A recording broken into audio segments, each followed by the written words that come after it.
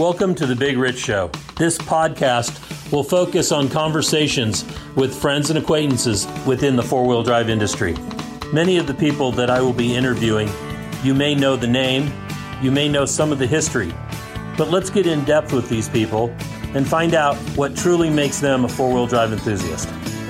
So now's the time to sit back, grab a cold one, and enjoy our conversation. Whether you're crawling the Red Rocks of Moab or hauling your toys to the trail, Maxxis has the tires you can trust for performance and durability. 4 wheels or 2. Maxxis tires are the choice of champions because they know that whether for work or play, for fun or competition, Maxxis tires deliver. Choose Maxxis. Tread victoriously. Why should you read 4Low Magazine? Because 4Low Magazine is about your lifestyle, the four-wheel drive adventure lifestyle that we all enjoy. Rock crawling, trail riding, event coverage, vehicle builds, and do-it-yourself tech, all in a beautifully presented package. You won't find 4Low on the newsstand rack, so subscribe today and have it delivered to you. All right, on today's edition of Conversations with Big Rich, we have Eric Falar, one of the famous Falarski brothers. Eric has been around in the off-road 4x4 industry for a really long time, the builder of a couple of really badass rigs that we'll talk about, and then also raced Jeep Speed, is a comedian at heart, and let's get started. So thank you so much for coming on board this morning, Eric. Hopefully you're healthy and happy, and are you still the mayor? Thanks for having me on, Rich. I mean, I don't know how you must really be grasping at straws to bring me on, but I am still the mayor. I'm still super active in my little local community here. But excellent. All very happy and healthy and happy. I'll put an exclamation point on it. So I'm always super stoked to be just out and about, having a good time, and love what I do and love being me, man. Awesome.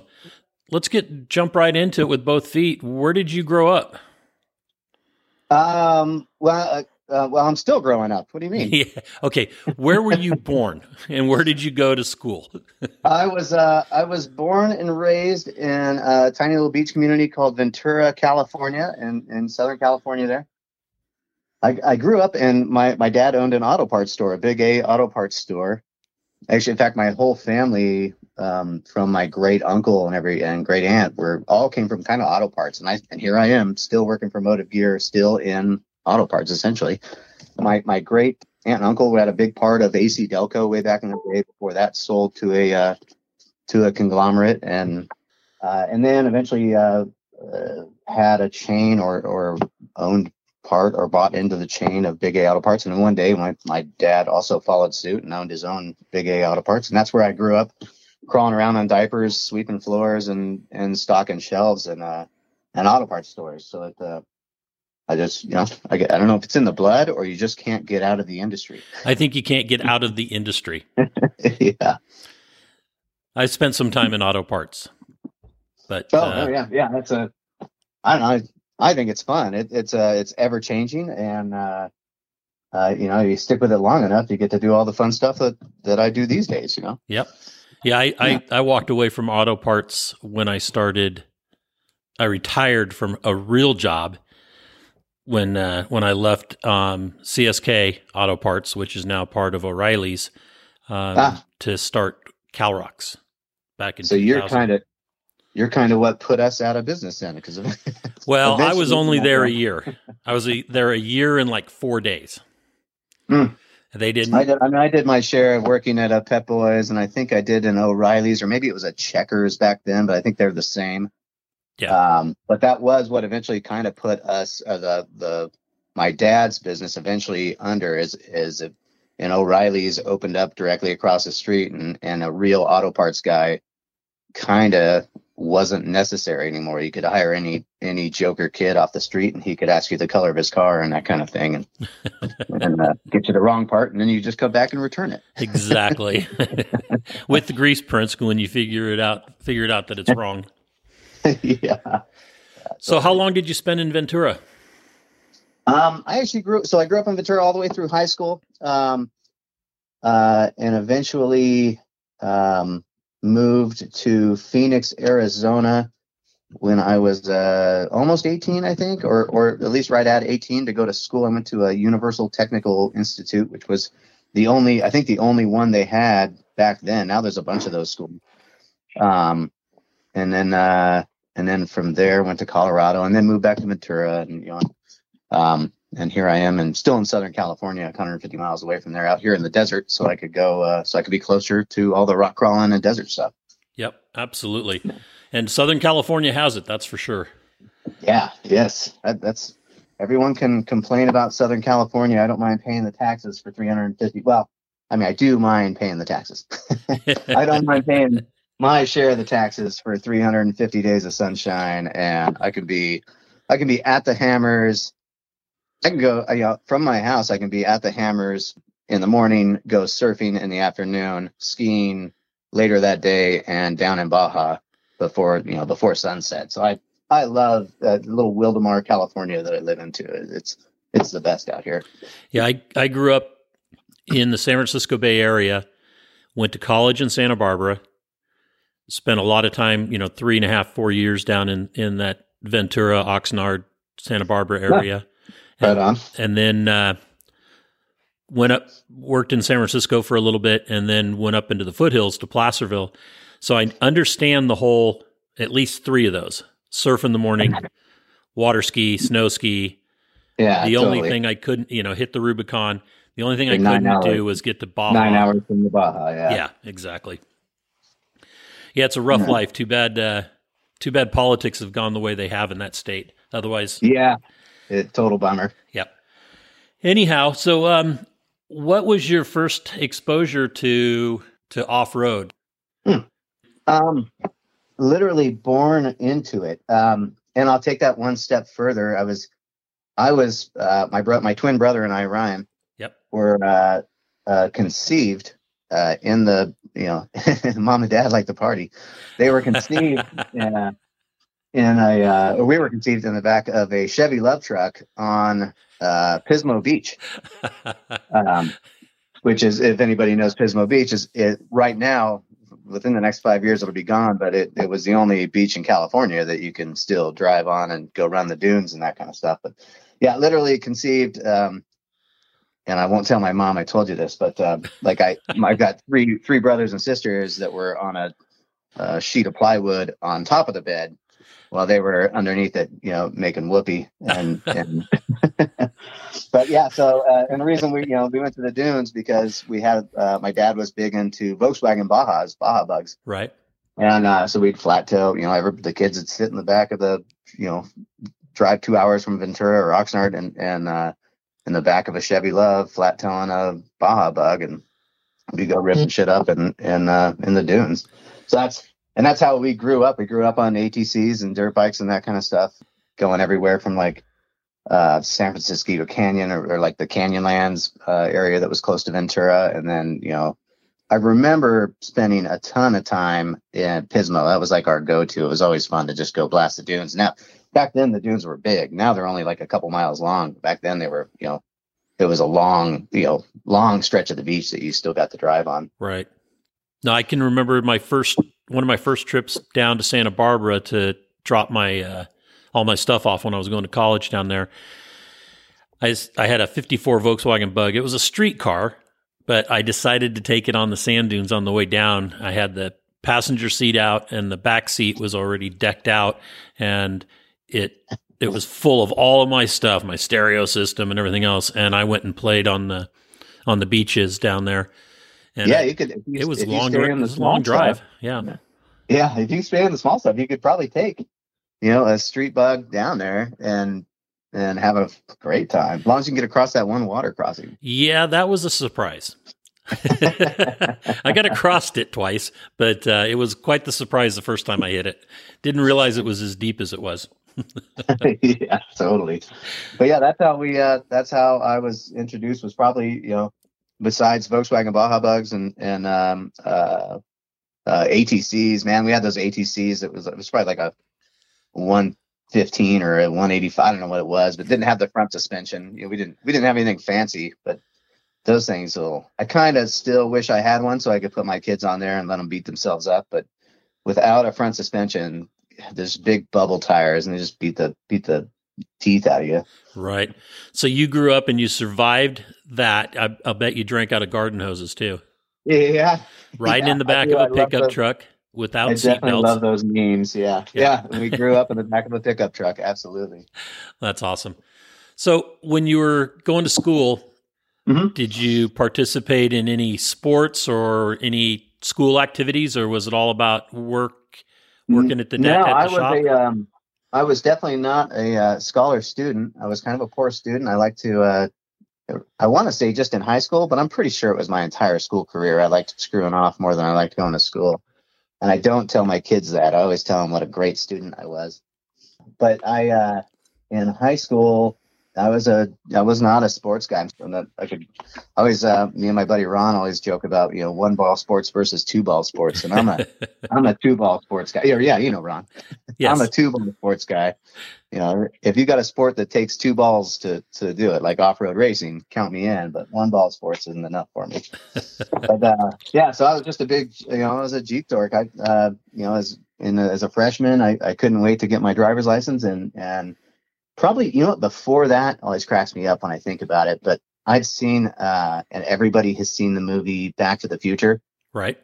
And when I saw, I forget what's his name, but when I saw Marty McFly's black Toyota, I had the biggest boner for that thing, man. A shiny black Toyota on probably like 33s or something. And that was going to be my car when I got, I was going to do that. I was going to get a Toyota and lift it. And my dad luckily saved me from that because he says, you can do whatever you want, son, but I won't help you buy a foreign car. But if you get a domestic car like a Jeep or a Chevy, then I'll front the money and you can pay me back. So I was like, well, that answers that question. Sounds like we're getting a Jeep. Yeah, so your dad saved you. Yeah, exactly. I'd be running around in first gear, screaming off the off the rev limiter and 1,000-to-1 ratios right now, probably if it wasn't for that. Exactly. So, but yeah, other than that, and I mean, in high school, no sports, just Jeep stuff. Once I finally got a Jeep, all I did was, I wasn't a very good student, so I drove Jeeps and chased, tail, and probably, did some recreational other things. It was all fun, but my dad used to always tell me, if you ever knock it, he said, if you fall over and crack your head open, I bet a bunch of pussies would run out. And I said, yeah, Dad, that's right. So was Ryan right there with you doing all this, or? Yeah, we both had in high school back then. We kind of ran in different crowds. I was a little more rough around the edges, or I don't know what it. More the wild child. Yeah, exactly. I would probably never got in like go to jail crazy, trouble or anything, but I wasn't afraid to go out and party and figure things out. And Ryan was a little more mellow like that, but we still had Jeeps. So on the weekends when Dad had a Jeep, we would all go Jeeping together, and then come Monday morning, I'd be figuring out how to write my, dismissal from class and sign my dad's name so I could go out and do whatever it was that I was doing in those days. See, what I did in high school is I joined yearbook staff. And so as a photographer, and I was able to write passes for me and my friends to go do whatever we wanted. Because I just put on there that we're going out to do yearbook stuff. And the teachers were all like, go ahead and do it. Plus it got me all 4 years of my English requirement. But that's probably why I speak the way I do and write the way I do. Yeah, see, you're a lot smarter than I was, because I would just try and be home around the time I knew that the attendance lady would call. And I can only imagine back then when I would answer the phone and be like, hello.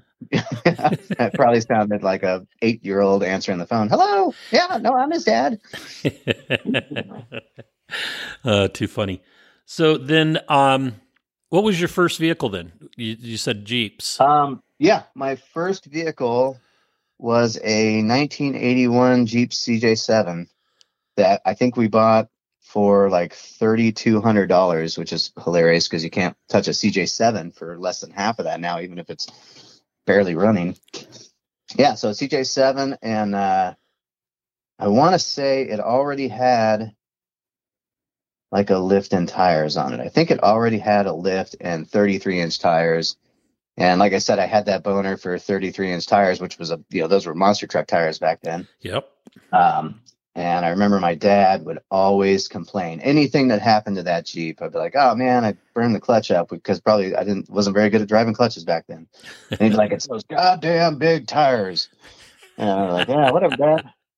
And then he'd run out of. We'd go on family vacations. We'd drive all the way to Colorado when we were 16. I'd be in my Jeep, my brother would be in his Jeep, my mom and dad in their Jeep, and we were up to heading off to go do like the Telluride tour and. Telluride tour, and there was some other Rotary thing, but anyway, we would go up there and we'd camp for 2 weeks, and that was our family vacation. Three goofballs in a Jeep, or three goofballs in a Jeep and mom. They had 5 speeds. I only had a 4-speed, so top it all off, I'm like burning way more fuel. But the second I would run out of fuel, I'd be like, "Those goddamn big tires! I told you, son." All right, whatever.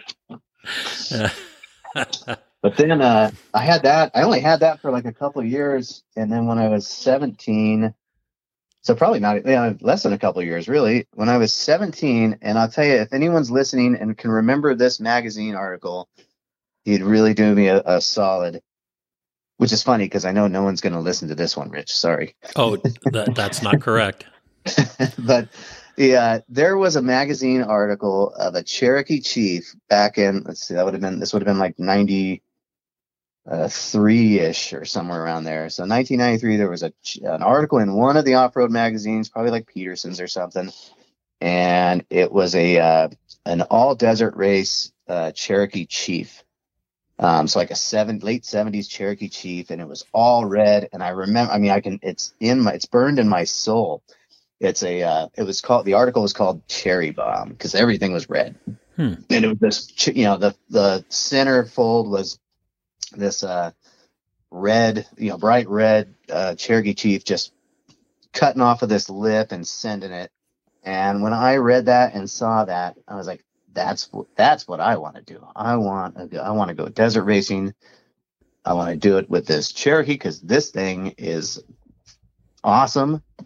And then so I ended up trading my 81 CJ7 straight across with another guy that had a 77 Cherokee Chief. And then it turned out that I was only 16 or 17 and didn't have the money to do any of that stuff. So so now I'm back to jeeping and rock crawling in this big, junky Cherokee Chief. But if anybody can find that article, I would love to see it, and because I still want to build that exact vehicle. And now I've got the money to do it. So I'll bet somebody will find it. Yeah, please, somebody contact me with the race Cherokee from the 90s. Awesome. Cherry Bomb. So then that was the article. Yeah. So that's probably the vehicle that you took to Phoenix? Yes. Did it have AC working? No, it absolutely did not. And I tell you, I have such fond memories of living in Phoenix for that few years, and all of the people that I've met and all the people that I still am such great friends with. But while I was there, I could not have been more disappointed because it was so hot. And, I'm driving this big dopey Jeep Cherokee that I don't even know if it ever had air conditioning, or I might've been dumb enough to turn it into an air compressor pump at that point. And, and yeah, so that's at 18 years. I'm driving around a gas hog, and although gas was good back then, and it's 120, which is something a beach kid has never experienced in his life. Yeah. So like I said, but it's a dry heat. Yeah. Well, see, and I live where it's hot now, and I tell people, but it's a dry heat. Don't worry. And they don't get it. Now I get it. Yeah. What I always say about a dry heat, so is my oven. Mm-hmm. Where I live now, I go, it'll be 114 at the worst. It'll get to like 100 and the 110s here, and only for like a week.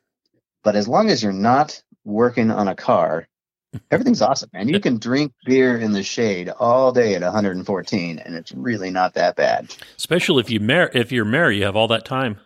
Yeah. Yeah. So then, what was your major? Well, you were at a Universal Technical Institute there. So, what was? Did you have a direction you went with that? I mean, so like I said, I grew up in auto parts. I grew up as a car dork. My dad was a car dork. He kind of like, I probably could have skipped going there in hindsight, but I think I like to think I still used that degree. It was automotive and diesel technology, which is still like I still sell, automotive drivetrain parts for Motor Gear, and we have a heavy duty side called Transamerican, and we sell Transamerica heavy duty drivetrain parts. So I still use both of those on my daily routine because I when I'm not in the office, I'm usually inside this office talking on the phone and doing tech calls and sales and that kind of stuff 1 week, and then the next week I'm out on the road, shaking hands and kissing babies and that kind of stuff. But I still got to go and use all that heavy duty lingo. And I still always enjoy the light duty side because that's still my passion as far as not only in sales, but also in, that's what I do on weekends. I go out and I try and break light duty parts. Perfect. Because you got to do destruction testing, right? Yeah. It's exactly what I taught. And, and that's a big part of my position here at Motive Gear. And that's one thing I always like about Motive Gear is that like they're big on developing, and they're very pro development, very pro like go out and test it, see what we can do, where can we make it better, and that kind of thing. And I'm like, yeah, that's exactly what I want to do. I want to go out and do donuts and jump and see what I can break and bend and how hard I can push this stuff. So if you guys are cool with it, I'll see you next week. So then from out of Phoenix, what was your next stop? So from out of Phoenix, I moved on these when we were growing up. Like I said, my dad owned an auto parts store, and we would go on because it was a small big A auto parts store. He could only really split for 2 weeks. He had his right hand man, and he could only leave for 2 weeks, and he couldn't like take a week this month and maybe a week in a couple months. It had to be really well planned. So we would always vacation for 2 weeks straight, and that vacation consisted of getting in the back of a single cab Toyota pickup with a camper shell, and we drove and camped across the country. I mean, we spent more time driving, and my parents, I know they had good intentions. They wanted to show us the country. So they took us to all the monuments, and, we camped near DC one time and saw all those monuments. But at that age, I could not have given less of a shit about the monuments. Right. So my favorite part about all those vacations of driving all, from the West Coast to the East Coast and back is we would always stop in a little town called Durango, Colorado. And that was where we at least spent 2 or 3 days. So my fondest memories was like, I like Durango, Colorado now, because that's where we would at least stop, and we weren't driving in this Toyota or a Jeep or whatever we were in. This is our time to, hang out by the river and pretend to fish because we're terrible fisher persons. And so when I got done with, Universal with UTI, my intention was I'm moving to Colorado. I'm going to pack it up and go straight to Durango and start my life jeeping there and that kind of thing. So yeah, after I graduated, I moved to Durango, Colorado. And actually, let me back up. Before I moved to Durango, I was so we were Jeep guys, and we would go in Phoenix. We would go to we'd go to all the Jeep events. So there was like the Association Run and Spook Rally and all these Arizona events that we would still go to on weekends. And that was actually where I met Shannon Campbell, and eventually I got to know Randy Ellis really well. And after watching shit, I don't think I met Shannon until after I met Randy. I met Randy at FST back when he was working for FST, and I had read a magazine article that had, I think, Shannon's old Pinky. No, it was before Pinky. Wow. So his old, at the time, I think it was the bronze or like a Coors colored, 3/4 elliptic. I think it was still a flat fender, if I remember right. It was a flat fender, and it had a 2x3 tube frame and a cage and just junkyard axles and that kind of stuff. And when I read that article, I was like, oh my God, like I have to build something like this. I've been trying to rock crawl this stupid Cherokee Chief. I need to build something small and fun, and and I was young and dumb and didn't realize how much money it was going to cost me. Even with junkyard parts. Yeah, well, not even junkyard parts. I had already had a Cherokee Chief, which had 44s and a V8 and that kind of stuff. And I was like, well, I'm going to tear this Cherokee Chief apart, build a frame. So I'm working at a truck shop, and every night I would literally I would go to school at 7 a.m, and you'd get off, you'd be done with school 4 or 5 hours later. So around 1 or 2 or something. And then from 2, I would drive across town in Arizona, in Phoenix, which used to be an enormous pain because there was only one or two freeways, the 10 and the 17 back then. Now there's loops, 101s and 202s and 303s and 51s and all that stuff. But I would go to work a full 8-hour shift on these big rigs, changing out either R&R and transmission or clutches and that kind of stuff, and adjusting all this garbage. But then I would get off at 9 or 10, and I would work till 3 or 4 in the morning cutting metal and making my frame and tearing apart this Cherokee Chief and building. I was building a CJ5, like an older CJ5, but with a tube frame, and I was sold on quarter elliptic, so I was doing link systems and that always, I didn't know what I was doing, but it was fun to do. So, I built my first 4-link and custom chassis and everything when I was still 18 years old. Wow. And I got I can't remember their names, but the guys that own that truck shop must have just had, I don't know how they could have possibly trusted me that much, but I was just there. I had the keys to the shop. I lived there to make this Jeep, and then I would sleep 2 hours and go to school and then start that over again. And that was my old junky CJ5 rock crawler way back in the day, which I sold to a guy named Sergey Adhura, I think.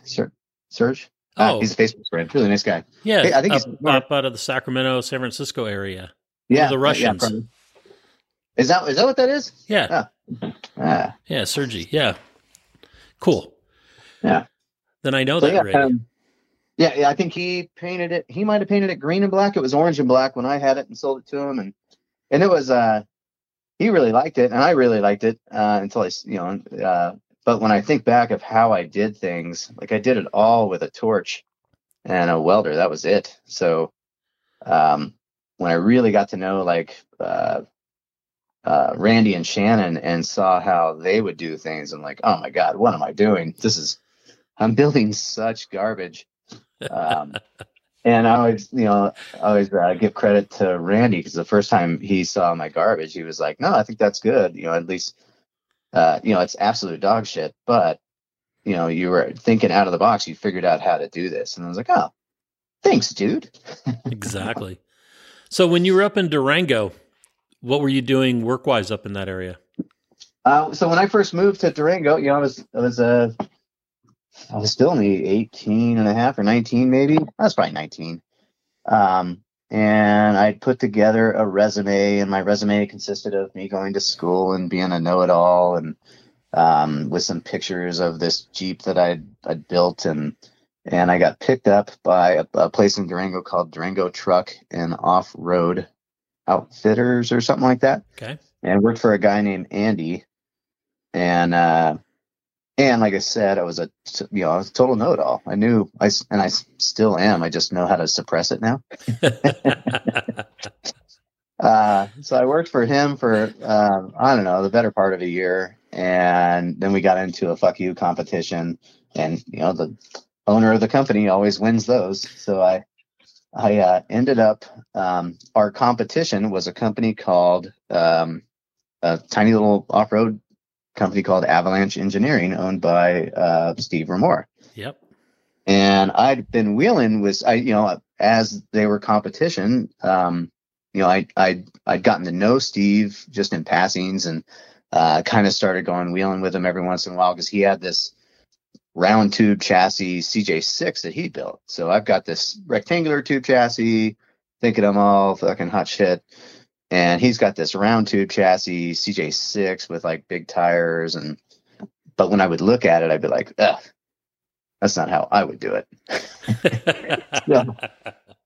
So when I got fired, or I can't remember, I was pretty sure I probably got fired or asked to leave anyway from Durango Truck.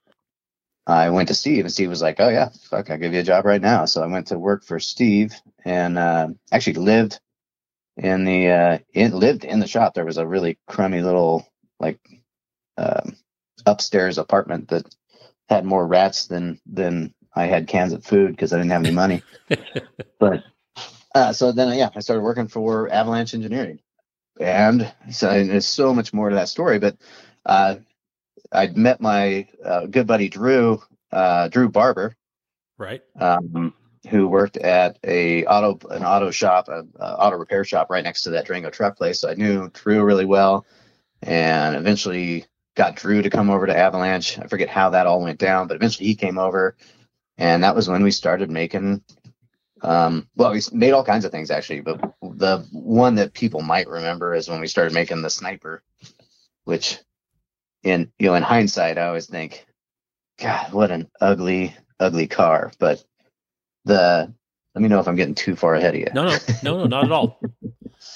The Sniper, I'm trying to remember the guy's name that we built the very first one for. He owned the Badlands Off-Road Park, and I think he may have passed away a handful of years ago now from cancer. Troy Myers. Troy Myers, yes, Troy Myers.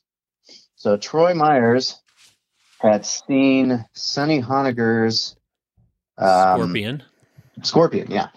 So he had seen Troy Myers' Scorpion Sonny Honegger's Scorpion, and he liked a lot of things about it, but he liked some of the the quarter. We were doing quarter. It was back in the day, kind of just following Shannon's footsteps, really, but quarter elliptic. So we were doing we were experimenting with airbags. We were doing all kinds of stuff back then. We didn't know what we were doing. We were just looking for something that would work.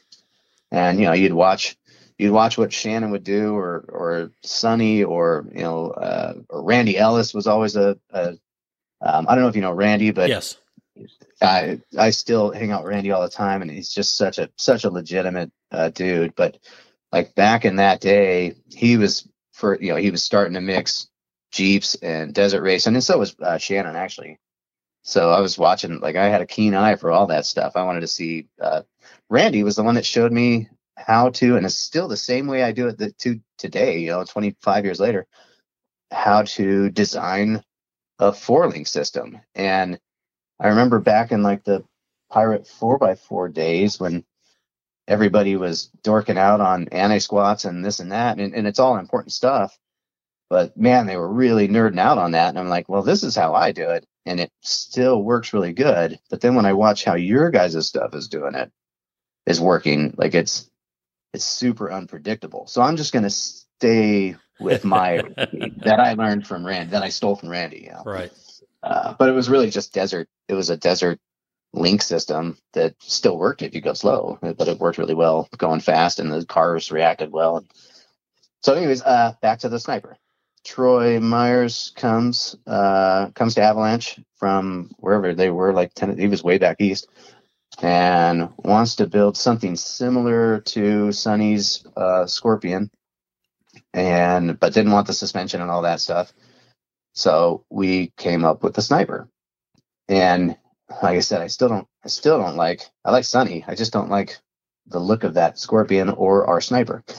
And it was just, it was me and Drew just, doing what we were asked to do, but with our own little flair. So we tried to give it, some appearance. The, a story I want to tell you real quick was, and it carried on. And I don't know if anybody, this could just be me patting myself on the back here. If anybody knows, so if you remember the sniper back in the day, it had like those eyebrows. It had that look. Right. And that carried on through a handful of different cars that I built in the future after that. And it seemed like every car in Northern California, anyway, where all the new buggy builder guys started doing that, where they'd put the little eyebrows in it. Right. They'd lower that center section of the roof. And it gave it, it kind of gave it a cool look. It did kind of make some things a pain in the ass. But the reason we did that is my old CJ5 that I built in Phoenix, I had a tire on the roof. Another idea I think I stole from Shannon. But I had a tire on the roof, and I was in New Mexico. We were crawling rocks, and I'd rolled it over backwards. Maybe it was in Moab. I forget. I'd rolled it over backwards, and that tire on the roof turns out to be a really bad idea, because what it does is it pushes the center of the cage down. Right. And so when it bent the cage, it bent it down with a set of eyebrows. Well, me being a stupid kid with no money, I couldn't really afford to go buy any like a bunch of tubing to go build a new cage, or for a long time I didn't anyway. But I can't have this roll cage. Looks very unsafe. So I just stuck a tube in between the bend and the dash bar. So now it had this eyebrows with a tube that came down. And when we were building the sniper, we're like, we always kind of laughed at how like it looked angry. Hey, your CJ5 looks angry. So what you're saying is you're the one to blame for the angry grills. Oh man, I hope not. I surely hope not. Well, I'm going to stick to that. That's my story now. But who I also, as long as we're talking about like super bad taste, was I always blame what eventually I think became known as the boner bar, or what I always called it, those big, goofy, stupid loops that everybody puts on the front of their bumpers. Yep.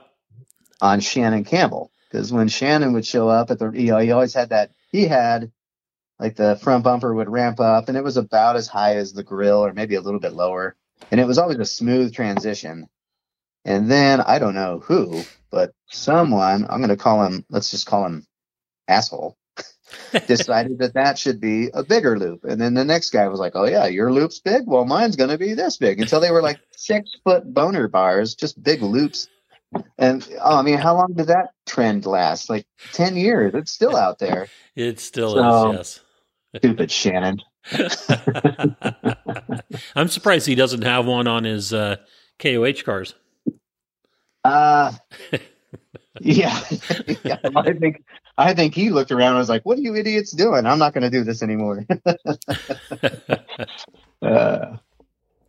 Yeah, that's how the sniper kind of came around. Me and Drew, and I know Steve gets a lot of credit for it, and he should, because he owned the company and he did have input on it for sure, and I'm sure plenty of it. I just don't, it was me and Drew building it, so I don't really remember how much. I do remember the start of the chassis, because Steve was an engineer and he liked drag racing, so I remember he'd read a like drag racing chassis building guide or something.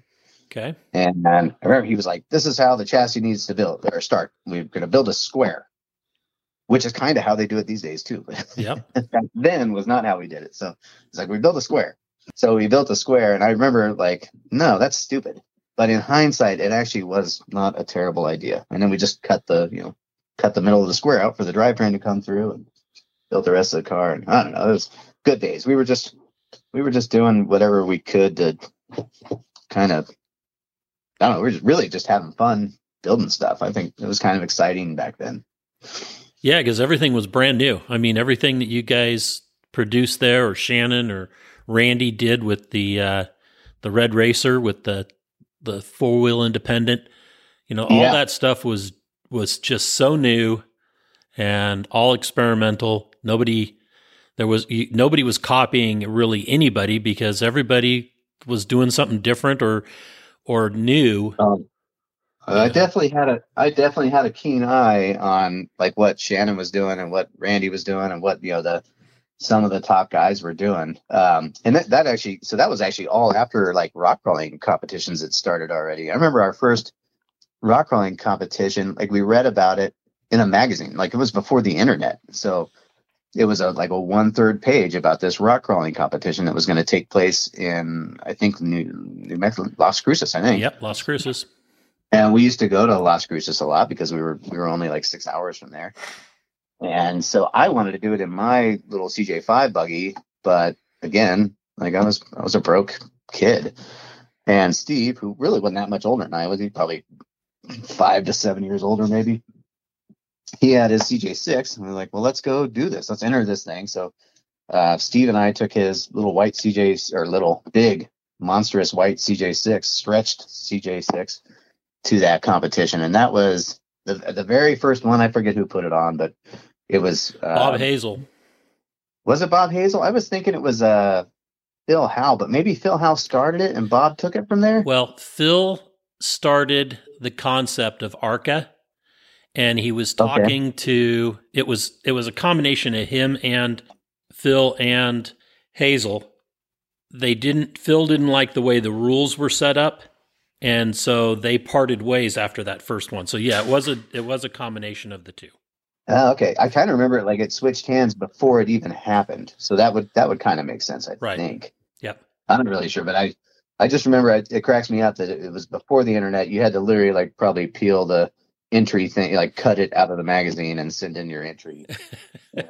and dude, those were good times. So like we drive all the way to Las Cruces, and we meet, Shannon's already there and Randy's there, and we were all just goofballs back then, still are really, but so we're gonna essentially party till 3 a.m, and we got to be there at 7 or 4, and it might have been 6 a.m. until we get there. And then you loaded coolers and put them in the back of these Jeeps and went rock competitioning. And I remember there was one picture, and I think it went into the magazine, of Shannon like standing it straight up on end, and his cooler fell out and there was beers everywhere in the picture. And that's when the rules changed. Now we can't be having so many beers in these pictures. So that was it. I always get a kick out of how much fun we had back then. Things definitely changed over the years from, people hanging onto the vehicles, standing on outrigger like on a sailboat. I mean, I don't know if you remember, because I think it was before you started We Rock and that kind of stuff. But back when Chris Durham still had Moose spotting for him. Oh yeah, and he Moose pushed that whole front of the Jeep like back down onto the ground. Like he'd rolled over almost backwards, but it stood there, and Moose pushed that whole Jeep, because that guy was a monster, and ended up like hanging onto the Jeep as it fell back onto its tires and just slammed him up against the hood. And I mean, it was painful to watch, but also amazing at the same time. Yep. But yeah, that stuff doesn't fly anymore. No, I can remember, was it Cedar City, the first Cedar City ARCA event, which Phil Howe started ARCA, and then Ranch Pratt bought it from him before the first event as a good way to advertise for TerraFlex. And so then Ranch put that on, but I was the club president in Cedar City, Utah, and we helped Ranch get there and all that kind of stuff. And Lance Clifford and Bob Rogie were competing.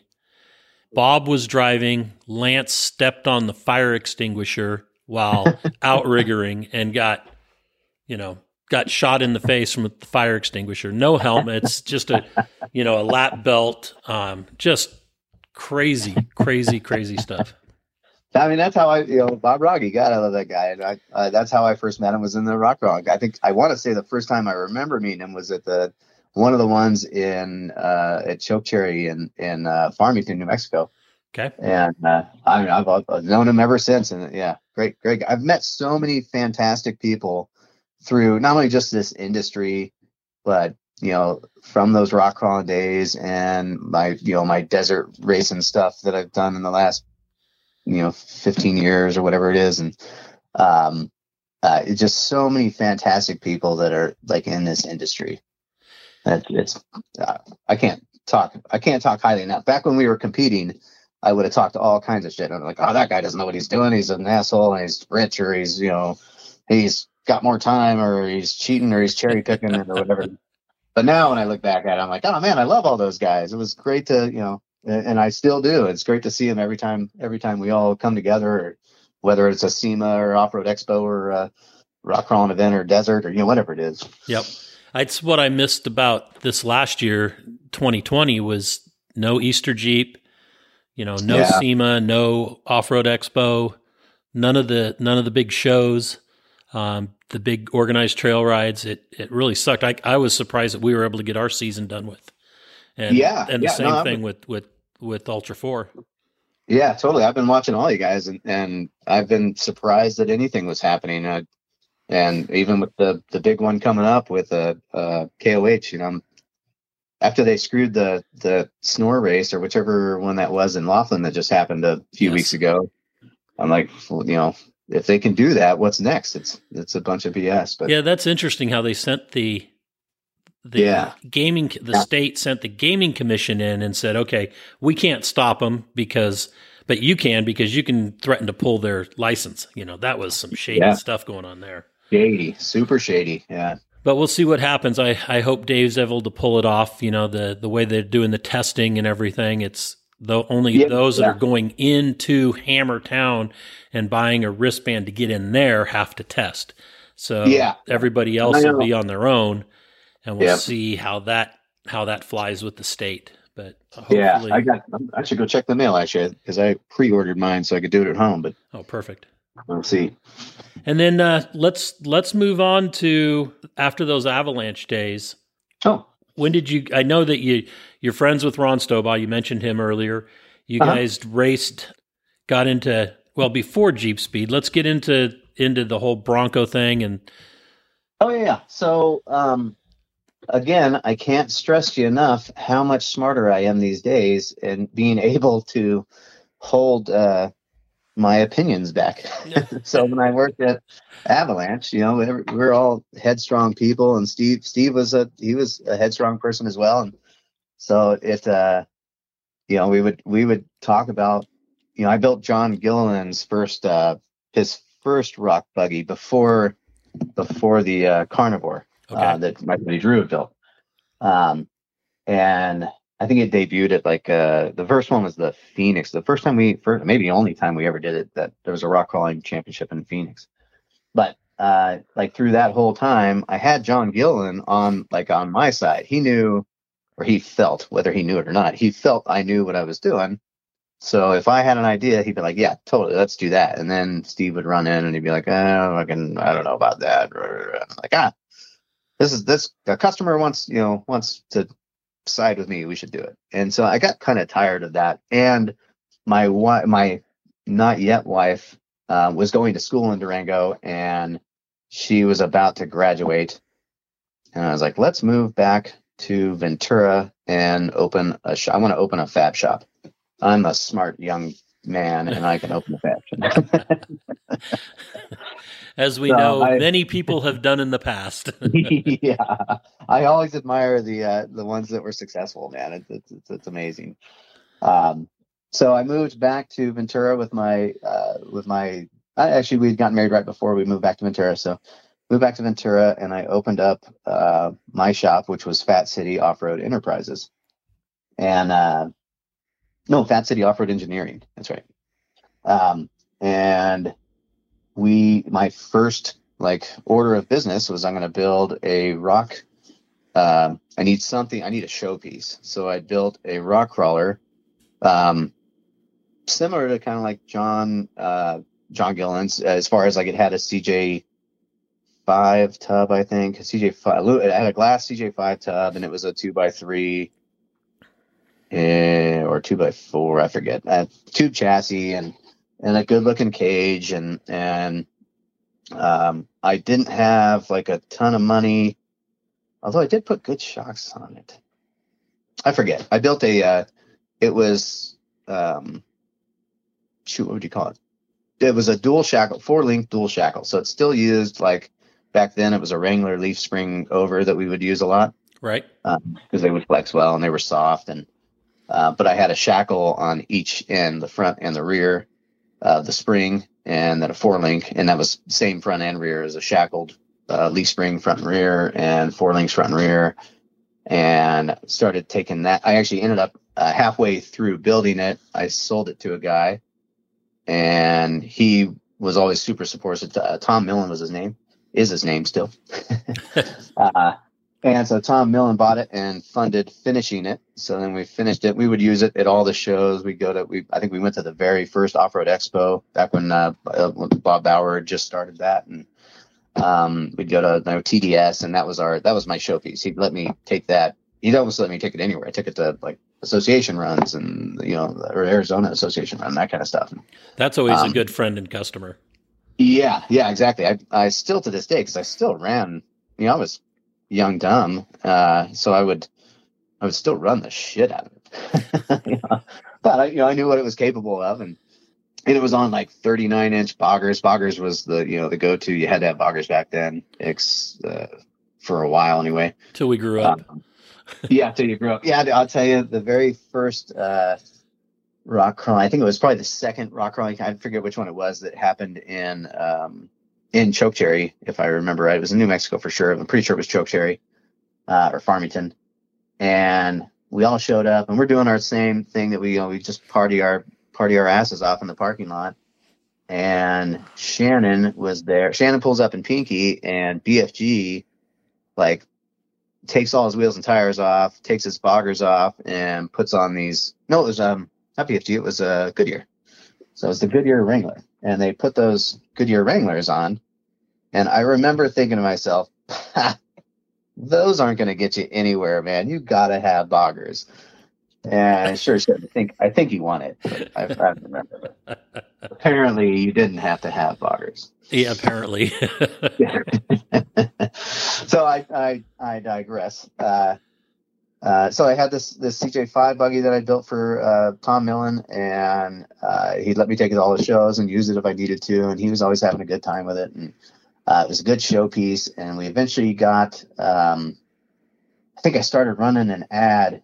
It's funny, I was talking to Mike Schaefer a month or two ago. I'd swung into his shop. I was up in that area, and he said, I forget how he worded it, but he was like, I was reading through the magazine, and you had all these, like, for lack of a better explanation, like professional ads, all these nice, like well-designed ads.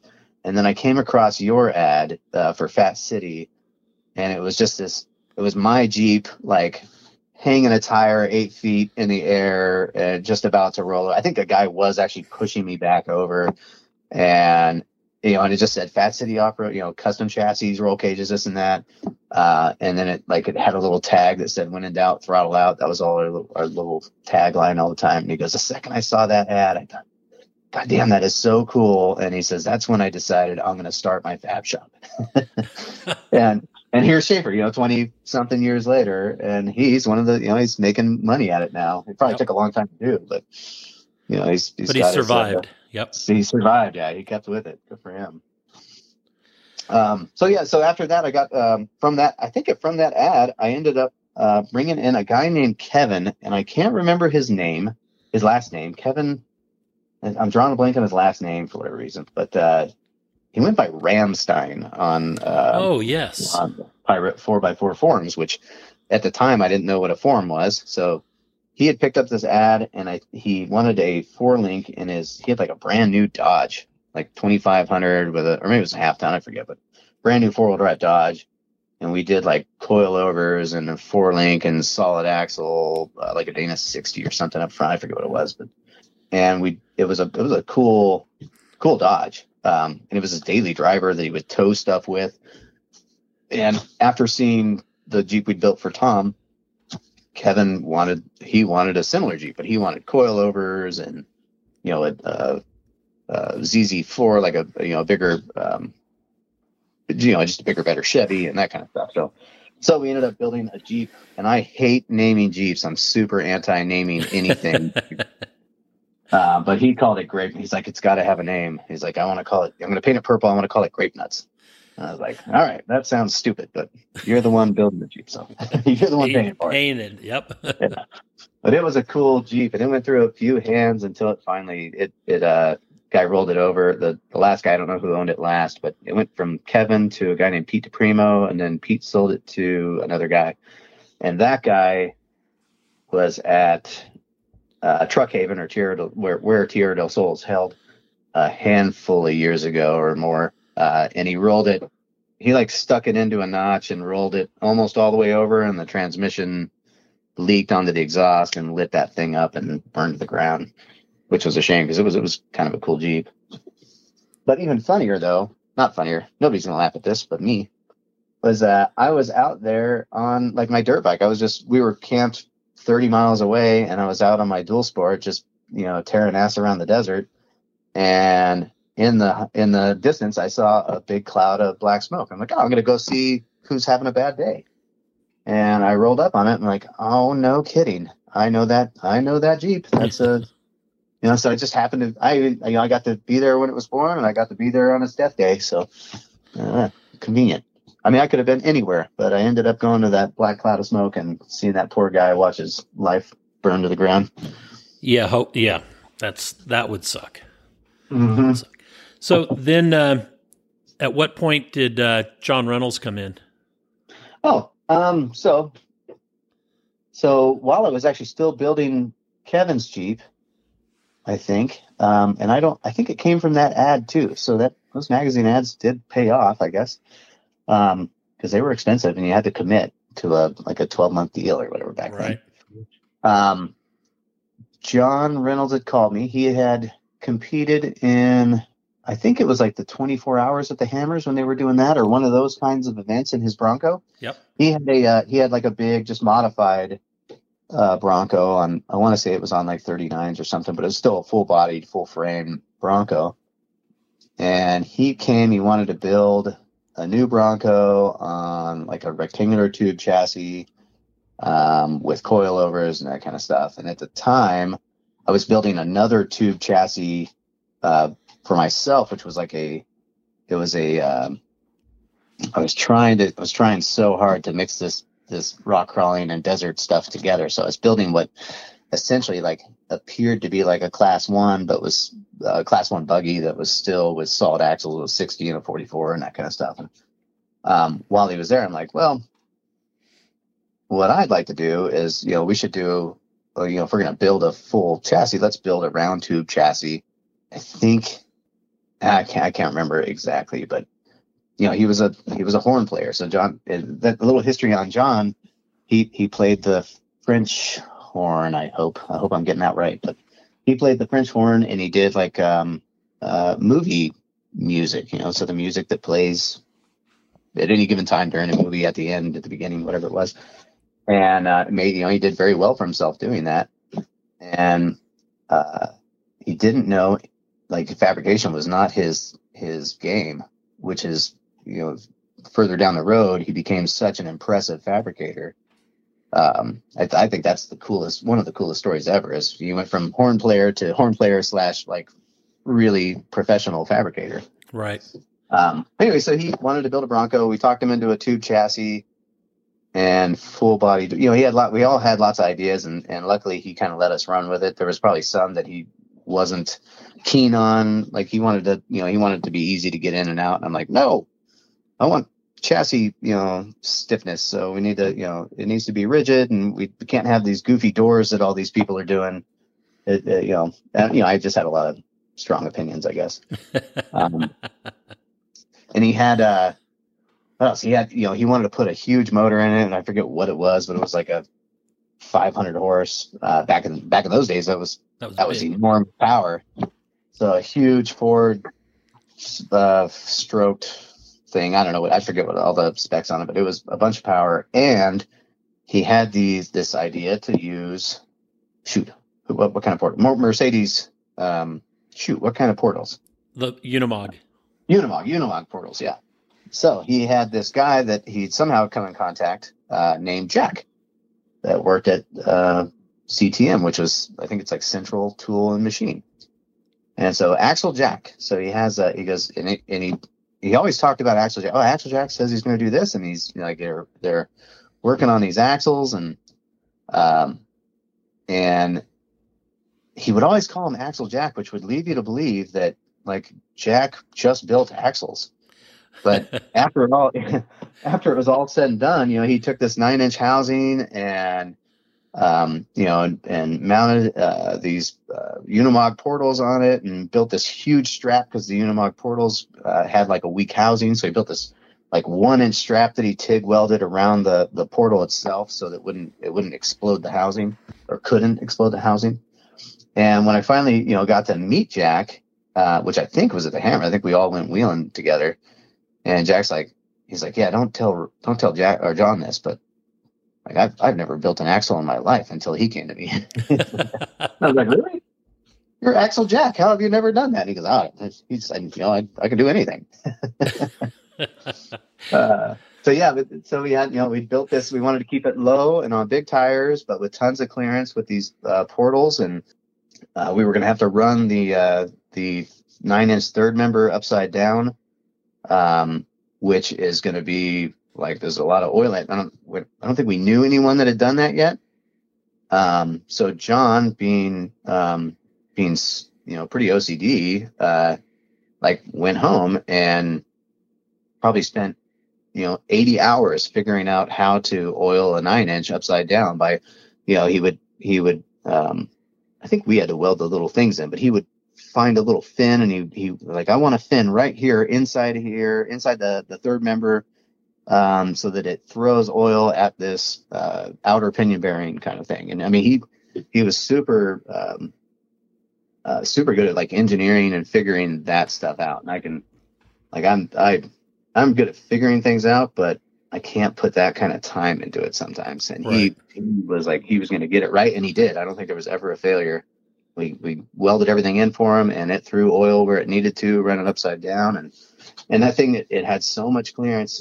Back in those days, it was so, I was always so surprised because you'd have like a 5-gallon jerry can, which you can't buy in California anymore, 5-gallon jerry can that sits, 2.5 feet tall or whatever. And with 39-inch tires, this portal axle would just clear, the differential would clear right over it without even touching it. Like, man, that would be, back in those days, considered a very big rock, and you just drove right over it. Without touching. No diff dragging. Without even touching, yeah. And then, he wanted rear steer, which was, it wasn't totally new at that time because we'd done rear steer on one of the snipers, on Steve Moore's sniper to be exact. Right. But he had the money to buy like the right parts. So Steve's rear steer would work, but it was so agonizingly slow. And John Reynolds had figured out like, well, we need this much pressure through this PSC or whatever pump it was, but super high pressure pump, and to this size ram. And we put it on I forget what kind of valve we used. It was probably like a log splitter valve or something, but and that thing would go full lock to lock in like a second. So it was super, super fast. And, it really made all the difference in the world, especially like at Top Truck Challenge. He won Top Truck Challenge with that Bronco. And there was one hill on those, like those mud bog things that you do. And he set like a record time going through the tank trap. That's what it was called back then. Right. But there was one hill that you came out of the mud bog, and you had to, like, most people couldn't even make the hill. But if you looked at the tire tracks, the rear was just going lock to lock to lock to lock to lock. And it did it like 10 times in 8 feet. And just buzzed him right up over that thing. And that, you're like, oh man, that's a good thing. John was right. We need a bunch of power going to that thing. That was a really cool Bronco. And that was the same thing. I was always trying to mix a little bit of desert with a little bit of, with a lot of rock crawling, I guess, back then. It's awesome. And again, still just following the footsteps that I've been watching, like from Shannon and Randy Ellis and that kind of stuff. So I'm not making anything new. I'm just doing it in a different way, I guess. Right. So now let's jump into transition from that Bronco into Ron Stobaugh and your Jeep speed efforts, and then the competitions and bets with Pirate, with Lance and everybody. Yeah, Ron Stobaugh was good at getting me in a bunch of trouble. Still is. So in 2004, somewhere around there, I moved down to this area and went to work for, at the time it was like Superior Axle and Gear and Drivetrain Direct. And that's where I met Ron. And Chris Durham was actually involved in that a little bit at the time. So I knew Danny Grimes for so long because he was originally from Santa Paula, which was right next to Ventura. Yep. And Danny hooked me up with Chris Durham. And Durham was like, yeah, we're looking for a drivetrain guy. So I went down and interviewed and got that job. And after a while, I think I'd always wanted to go desert racing. And that was about the time like Jeep Speed had actually popped up a few years before that, but it was super small at the time. And Jeep Speed, for anyone that doesn't know, is just a Class 4. At the time, it was just a Class 4 XJ Cherokees. It was super limited, but it was super affordable. So it was something I could do. So I built this Jeep Cherokee, and now I'm a desert racer, and I'm spending every dime I ever made on desert racing, which I always tell. I've got some neighbor kids that race their side by sides, and I'm like, you got to stop doing that. You save your money, idiots. But, so now I'm desert racing, and eventually I go to work. Ron started Alloy USA, and I go to work for Ron. And like a few weeks before SEMA of, I don't know, 2005, I think. A few weeks before SEMA, we had raced some like more race or I forget what there was another, the one where the accident had NDR, Mojave Desert. Yeah. And there was the infamous wall jump, which is part of it, part of the race course. And it's basically it's just like a 3 or 4 foot ledge, but when you hit that thing, it sends you. And I had picked up, I think I picked up, Ron had sponsored me before I went to work for him. So anyway, so I don't know where that all gets jumbled together, but I'd stripped out a spool. So I was running in 2-wheel drive, but 1-wheel drive, and I could barely keep the damn Jeep going. It got stuck twice already in the sand. And so I was basically pissed. And I was driving the wheels off this Jeep. Either I was going to kill it or it was going to kill me. And I hit that wall at full speed. And the Jeep probably, even if it had actual 2-wheel drive, if the spool hadn't broken, I don't think the Jeep would have gone any faster because I never lifted for miles. And the thing was just carrying speed the whole time. And I hit that thing and it sends this stupid Jeep Cherokee of mine, like, I don't know, 12 feet in the air or something like that. The photo looks like it. Yeah. It was, I actually, when I was in it, I think I was just tunnel visioned and just so pissed off. But my co-driver, Luke Weir, when we finally landed, landed. He's like, dude, I was looking at the top, looking down at the tops of people's heads. And I was like, really? Didn't feel that bad to me. I think we actually just landed right because we landed into another set of whoops. So we kind of landed on the downhill side of a whoop, and then it shot us back up again. But I think if we'd have flat landed that, we'd both be in wheelchairs right now, unfortunately. But so after that stupid little jump got a bunch of attention because it was super cool pictures. And we're at SEMA. That Jeep's broken because I only went like another mile, and it just broke all the mounts right out of the motor. Broke all the bolts sheared off them, and the motor dropped on the axle. So you're not supposed to jump Cherokees 12 feet in the air. Yeah. So anyways, we're at SEMA. It's like a week before Baja. I've never even been to Mexico, and Ron Stobaugh starts smack talking Lance and Eric Linker Camo, because they had recently bought I forget whose they bought. They bought Jason LaFortune's Jeep, I think. So they had recently bought a Jeep, or they've been racing it for a little while maybe. And so Ron starts smack talking these guys, and that's where he came up with the Baja beer bet. And, you know, we would run that as kind of it was kind of a marketing ploy, but at the same time, you know, Pirate 4x4 had a lot of following back then. So, and everybody was still active. But like, I think I had 3 or 4 days to prep that Jeep and then put it on a trailer and cross the border to Mexico, which I'd never done before. And we're going to go race Lance and Camo in this Baja 1000, this famous Baja 1000 that I'd always dreamt about. I just didn't dream it would be 3 days later.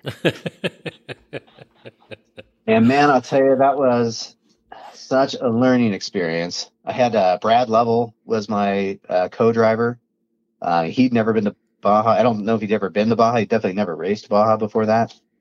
And we took off, and I remember like the first 30 miles.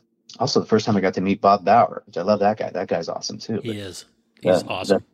Yeah, he's a wealth of knowledge, and you could write a book about that guy, or he could write a book about him. I mean, it's just an impressive character. But anyway, so the like first 30 miles, I remember talking to Bob for the first time I ever met him. He goes, well, here, and Ron brought me over to him and said, hey, you know, Eric, this is Bob Bauer. He's got a couple things he wants to say to you. He's a really smart guy. And I said, all right, hey, Bob, how you doing? And he goes, well, here's what you want to do. I know you're all like hot to trot. So when you take off of that, start line, like, just shut it down. You know, take off like a bat out of hell. Give them a show right there, and then shut it down. And he says, get yourself a good 30 miles under your belt, settle down, tighten your belts up, you know, and when you get to Ojos Negros, is that right? Ojos? Yeah, Ojos. Yeah, Ojos. Get to Ojos, then you can open it up and go race it. But man, give yourself 30 miles to really settle in. And I still think of that every time, because anytime I take the start, I'll take it easy. It's, you know, you don't win that race between start and Ojos. So you just get your belts, you get comfortable, you get used to all those sounds that you think you're hearing and haven't been detrimental yet, and just get over it. And I think so I now have, and I credit Bob's wisdom to that. I've got 5 different Baja 1000 wins, 5 Baja 1000 wins in 4 different classes. That particular Baja beer bet, though, we lost to Eric and Camo, or Lance and Camo. But yeah, those are all, I love reflecting on those times, because not only did I learn so much, but it was just such a good time. And, you know, I got a lot of people to thank for that too. Like, you know, Ron was a big part of it. I don't think I'd ever would probably never have gotten a chance, or as many other chances as I've got. Because I think I've raced 1,000 like 15 times now. If it wasn't for like Ron Stobaugh sticking his neck out there and helping, you know, sponsor the very first race. There's a lot of us that can say that about Ron. Ron was one of our first sponsors with CalRocks, with let's see, it was Superior, then Alloy. Alloy, and then we bought Precision later on. Yep. Yeah. And so, you know, he got me down there with because of all that on Pirate. I ended up down there with Pirate, with Lance and Camo and Rogie and all those guys, and then Schaefer, and then with Pistol Pete, and, you know, there's some great times down there. Yeah, Pistol, man. His anniversary it'll be 2 years now that he passed away on Tuesday, so just a few days away from now. Is it? It's that soon. Phew. Yeah, 2 years already. We'll talk about him. I loved Pistol, man. Pete Swarm was such a fucking solid guy, man. Everybody realized how much they liked him after he passed, which is always unfortunate. But just such a terrific person. Exactly. Let's go into real quick the cartoon video for Ultra 4. Oh, and then the Hitler video. Yeah. I don't know which one's my favorite. I don't either. I think I enjoy them both. They're so different with the whole thing. But, you know, I don't know how you came up with that. I don't know. I know you have a great sense of humor. Yeah, well, it's basically it's just me smack talking through a cartoon. But it's so appropriate. Yeah, I always laugh how everybody feels, or it still is, but it's how everyone always remembers just how um, uh, still accurate it is to this day, and that had to be 10 years ago, or I don't know, a long, long time ago, whatever it was.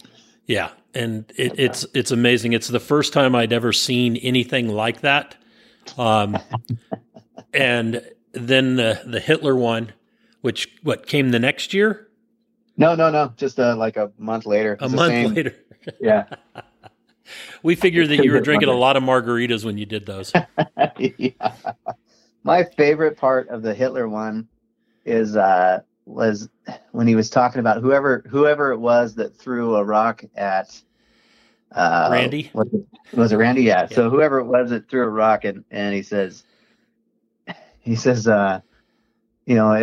if we didn't look dumb enough, you threw that rock like a pussy or something like that. And then it cuts to the two girls, and she puts her hand on the other girl and goes, "It's okay. You threw it as hard as you could." I'm still cracking myself up, but mostly just for that one part. Oh, Lord. So but yeah, I do always appreciate seeing those pop back up, and it always right around this time, right before the race, and it's still true to this day. There's a bunch of them still, putting motors in, and you got to be on a lake bed in a week.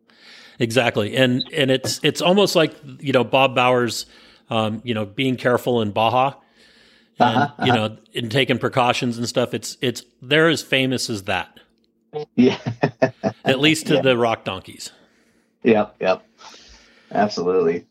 So and that's go ahead. Well, I would say that the Bob Bauer's advice still follows suit, I think, in King of the Hammers. No one wins it in that first 2 miles, but a lot of them try. Correct. The difference at KOH is racing down in Baja is that the pit crews are a lot safer at KOH than they are. Oh, yeah. In Baja. A lot more rules. I mean, in Baja, technically, there are rules, but really there's no rules. I know that racing with pistol, we had a rule, and it was never to drive over 55.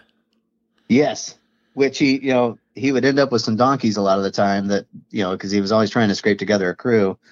And he lost a lot of chase trucks down in Baja. Yeah. I only lost a mirror one time. The Honda. That's not bad, man. You get asked to come back if you only lose a mirror. The Honda team, their van going the opposite direction in road construction, going down to San Felipe.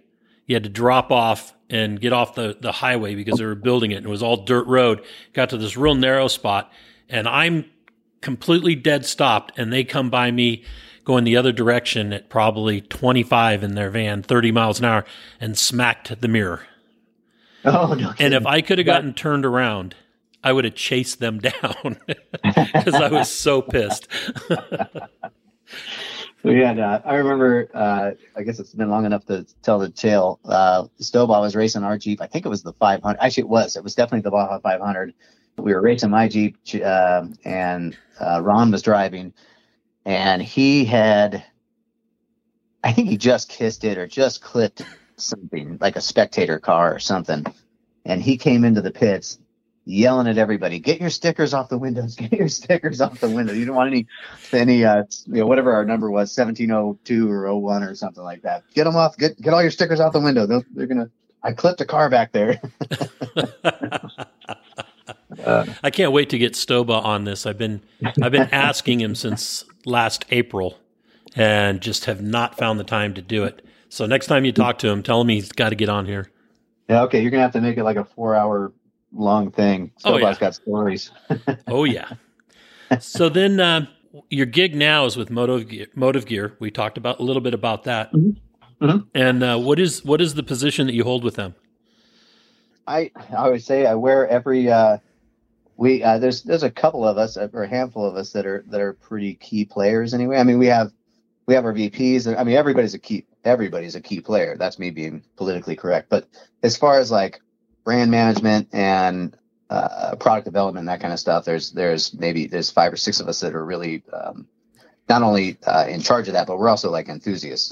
We've got a couple drag racers, hot rodders. I'm a desert guy. My buddy Jeff Belknap is a desert guy, and rock crawlers and that kind of stuff. So we I always say we wear every hat, from product development to like marketing. We do all the shows. We handle all the sponsorships. I do inside sales and outside sales, and still handle when I'm in the office. I'm like on the tech line nonstop, because differential work it's not rocket science, but a lot of people think it is. So you got to walk a lot of people off the cliff. But so we do it all. But we've got our our VPs and that kind of stuff. I don't even know what my title is. I like not having a title, but I really do like, we're one of the only true manufacturers in the business. There's lots of other brands, but they're all just buying like third party. And we're the only ones that are technically, Motive Gear is really the only one technically vested in our manufacturing plant. So we can actually control our quality, control our quality control, as opposed to bringing in whatever the other guy sold us and then we check it and then move it into a box. We make our parts. Awesome. Yeah. But so, and then, like you'll see me at all the shows because, I'm the off-road guy and the desert is dirty and I like that stuff. And it's not everybody's cup of tea. So, right. But yeah, I always tell people I've got the best job in the world. I've got no complaints. I like the people I work with, super loyal to the brand because I know what kind of quality we put out there. And I don't know, this is where I'll, if I die before I retire, this is either where I'll die or where I'll retire. Excellent. So yeah. You're, the last couple of times I've seen you, you've been wheeling a flat fender. Oh yeah. And I've got everything. So what I have is everything, which is too many things. I've got my pre-runner, and I've got I've got a little TJ for rock crawling. I've got my flat fender for rock crawling, but I've got a bone stock 1946 flat fender CJ2A, and it's still got a flathead 4-cylinder in it, and stock axles, stock transfer case, stock everything except I put Lockrights in it, front and rear, and I just tear ass in that thing. It's so much fun because, like, every year at the Hammers, I usually bring it down for KOH, and there's every Toyota and goofball and a JK on 40s that can't get through Chocolate Thunder. I take this stupid little stock flat fender on 28-inch tires, and I got to work. It's not easy, that's for sure, but I'll run it up Chocolate Thunder and then honk the horn at the top, and you get the cheers, and that's what makes me smile. That's awesome. I guess if everybody booed, I'd be like, I'm going to sell this thing. Well, is there anything that we haven't talked about that you'd like to share? Boy, that is a great question. Got any builds that you're looking at doing, or? No, what I'm trying. Well, I'm all grown up these days. I'm in my mid 40s now, and I've got a 6-year-old and a 6-year-old boy and a 12-year-old daughter that I like to just poke fun of, and I'm trying to just essentially bring them up. Most of my stuff is, when it's not work, it's family anymore. So it's good. I've got a motorhome and way too many dirt bikes and too many Jeeps, and let the kids drive those things and ride the wheels off their dirt bikes, and it's just it's a different in reflection. When I was younger, everything was kind of about me or being or competing or that kind of thing. And anymore, I really do focus on, although my wife disagrees. She'll say that I don't spend enough time with them, but she doesn't know what she's talking about. She won't listen to this. That's okay. She won't listen. Yeah. But so I spend more time out in the desert, with my kids, and we go camping, almost every weekend. And that's kind of my gig now. I still like rock crawling. Well, what? I was just at the Hammers back in September or October, and I was just out there. And I remember I used to drive a CJ7 when I was in my early 20s. I drive a CJ7 on 33s, and we'd go around the Hammers. We'd run all the trails, and it was on the T5 with a Terra Low on the transfer case. And we just eat up those trails and had such a good time. And then I just went back and ran, I think it was either Jack or Sledge. It's the one on the left. Okay. And I ran that in my TJ, at like 2 in the morning because I'm an idiot. And about halfway through, I was like, oh my God, I forgot how big these goddamn rocks. I mean, these rocks are so big these days. And I was like, we turn around right now. It's going to take us just as long to get out as it does to go forward. But if we break something, man, we're screwed. I was like, how come I haven't grown out of this yet? You know, come on, damn it, Eric, you're a grown up now. I like to tell everybody I'm a scenic wheeler. Yeah, I always joke around with Brad Lovell. I said, I'm a professional pre-runner. Leave me alone. It's safer and less expensive that way. Yeah, totally. You know who else you should get on this one day would be my buddy Ian Liljeblad with his he's got, you know, I'm sure you've seen Big Willie, the two scale or whatever you want to call it, 2-to-1 scale flat fender. Right. I used to co-dog or a spot for him back in the ARCA days and that kind of stuff. He would know all. He'd probably have all the same stories, but either way, just told in a different way. They're always fun. Well, why don't you shoot me his contact information, and I'll look at putting him on. That's for sure. Getting him on my list at least. Good. Yeah, he's one of my, and he's on. I mean, we've got a big group of flat fender dorks now because now we've got we're like a.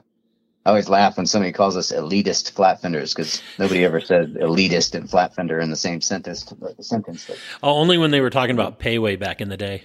Yeah. Well, yeah, and Payway's one. You know, he's one of our flat fender dorks. We do a lot of fun runs. Occasionally Payway comes out, and even Randy Ellis has one now, or he's Ryan had one Miller.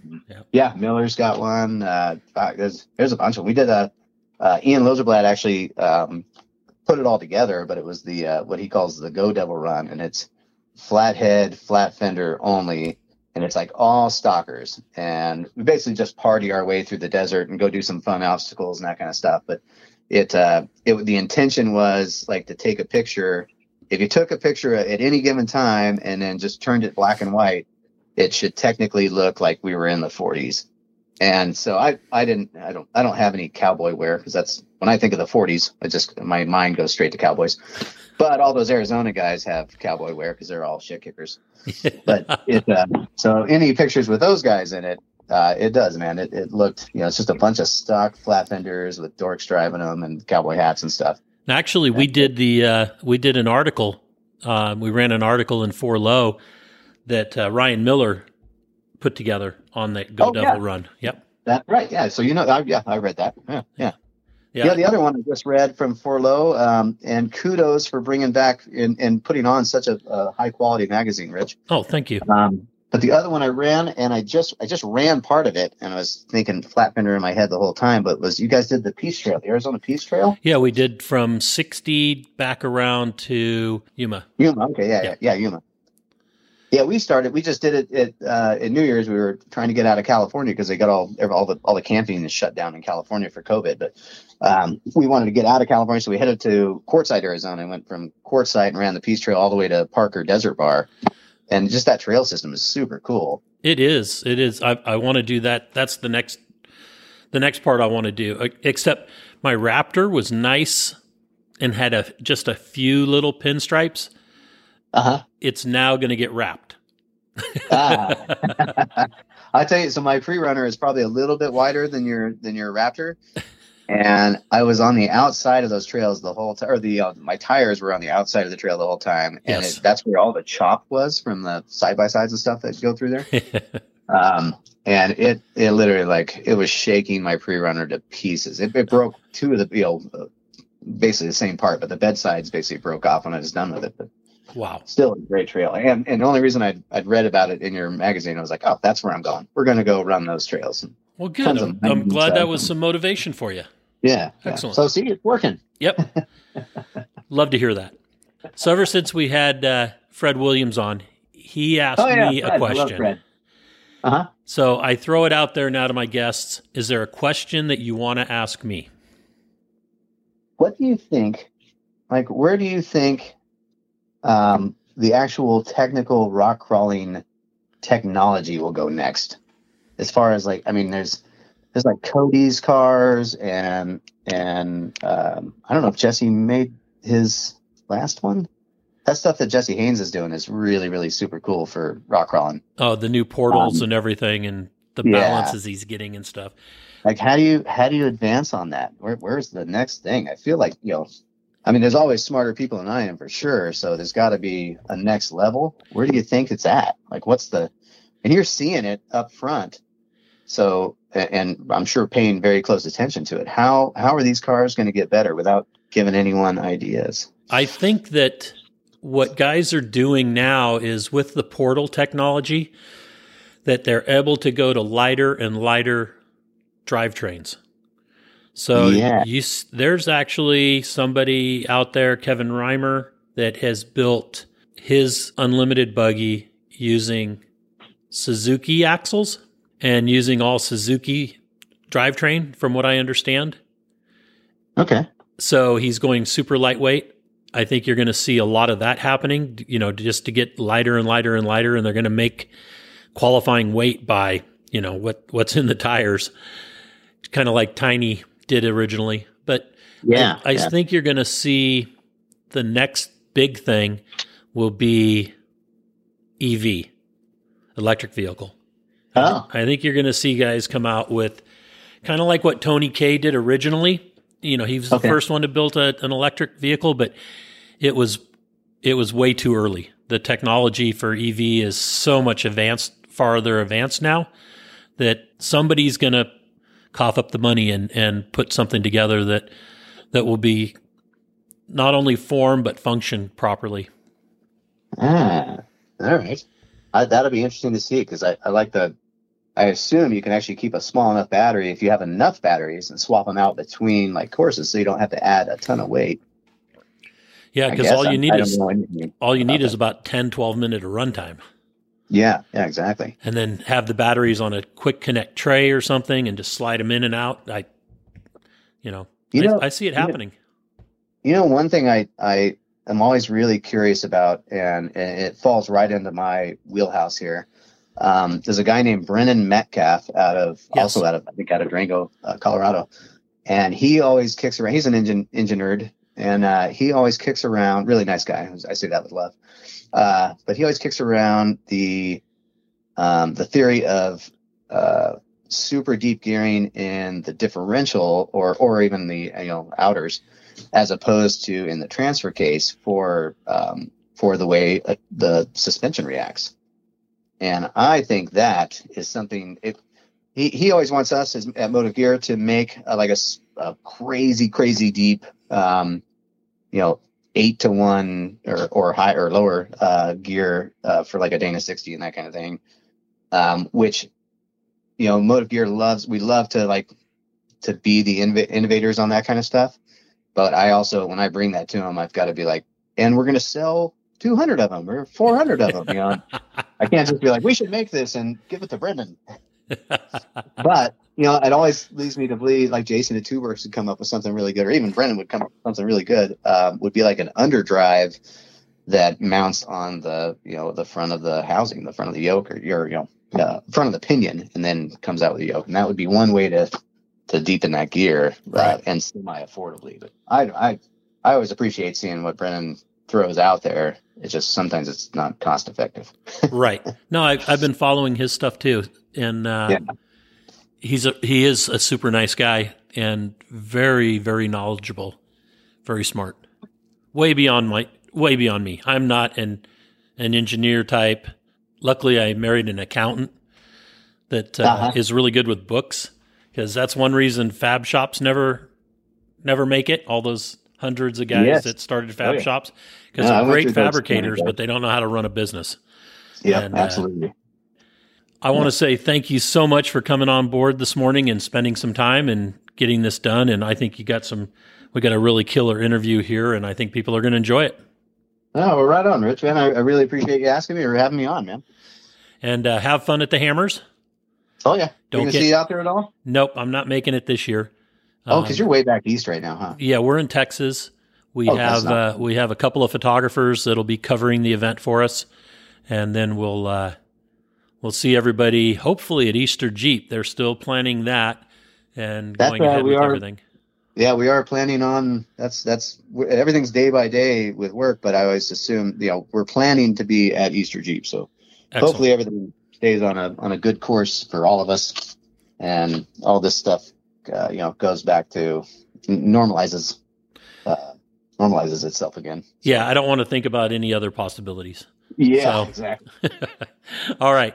Well, Eric, take care. I really appreciate it, man. And you have a fantastic morning, and we will see you out on the trail hopefully soon, man. All right. Sounds good, Eric. Thank you. All right, take care. Bye-bye. Bye. If you enjoy these podcasts, please give us a rating. Share some feedback with us via Facebook or Instagram, and share our link among your friends who might be like-minded. Well, that brings this episode to an end. Hope you enjoyed it. We'll catch you next week with Conversations with Big Rich. Thank you very much.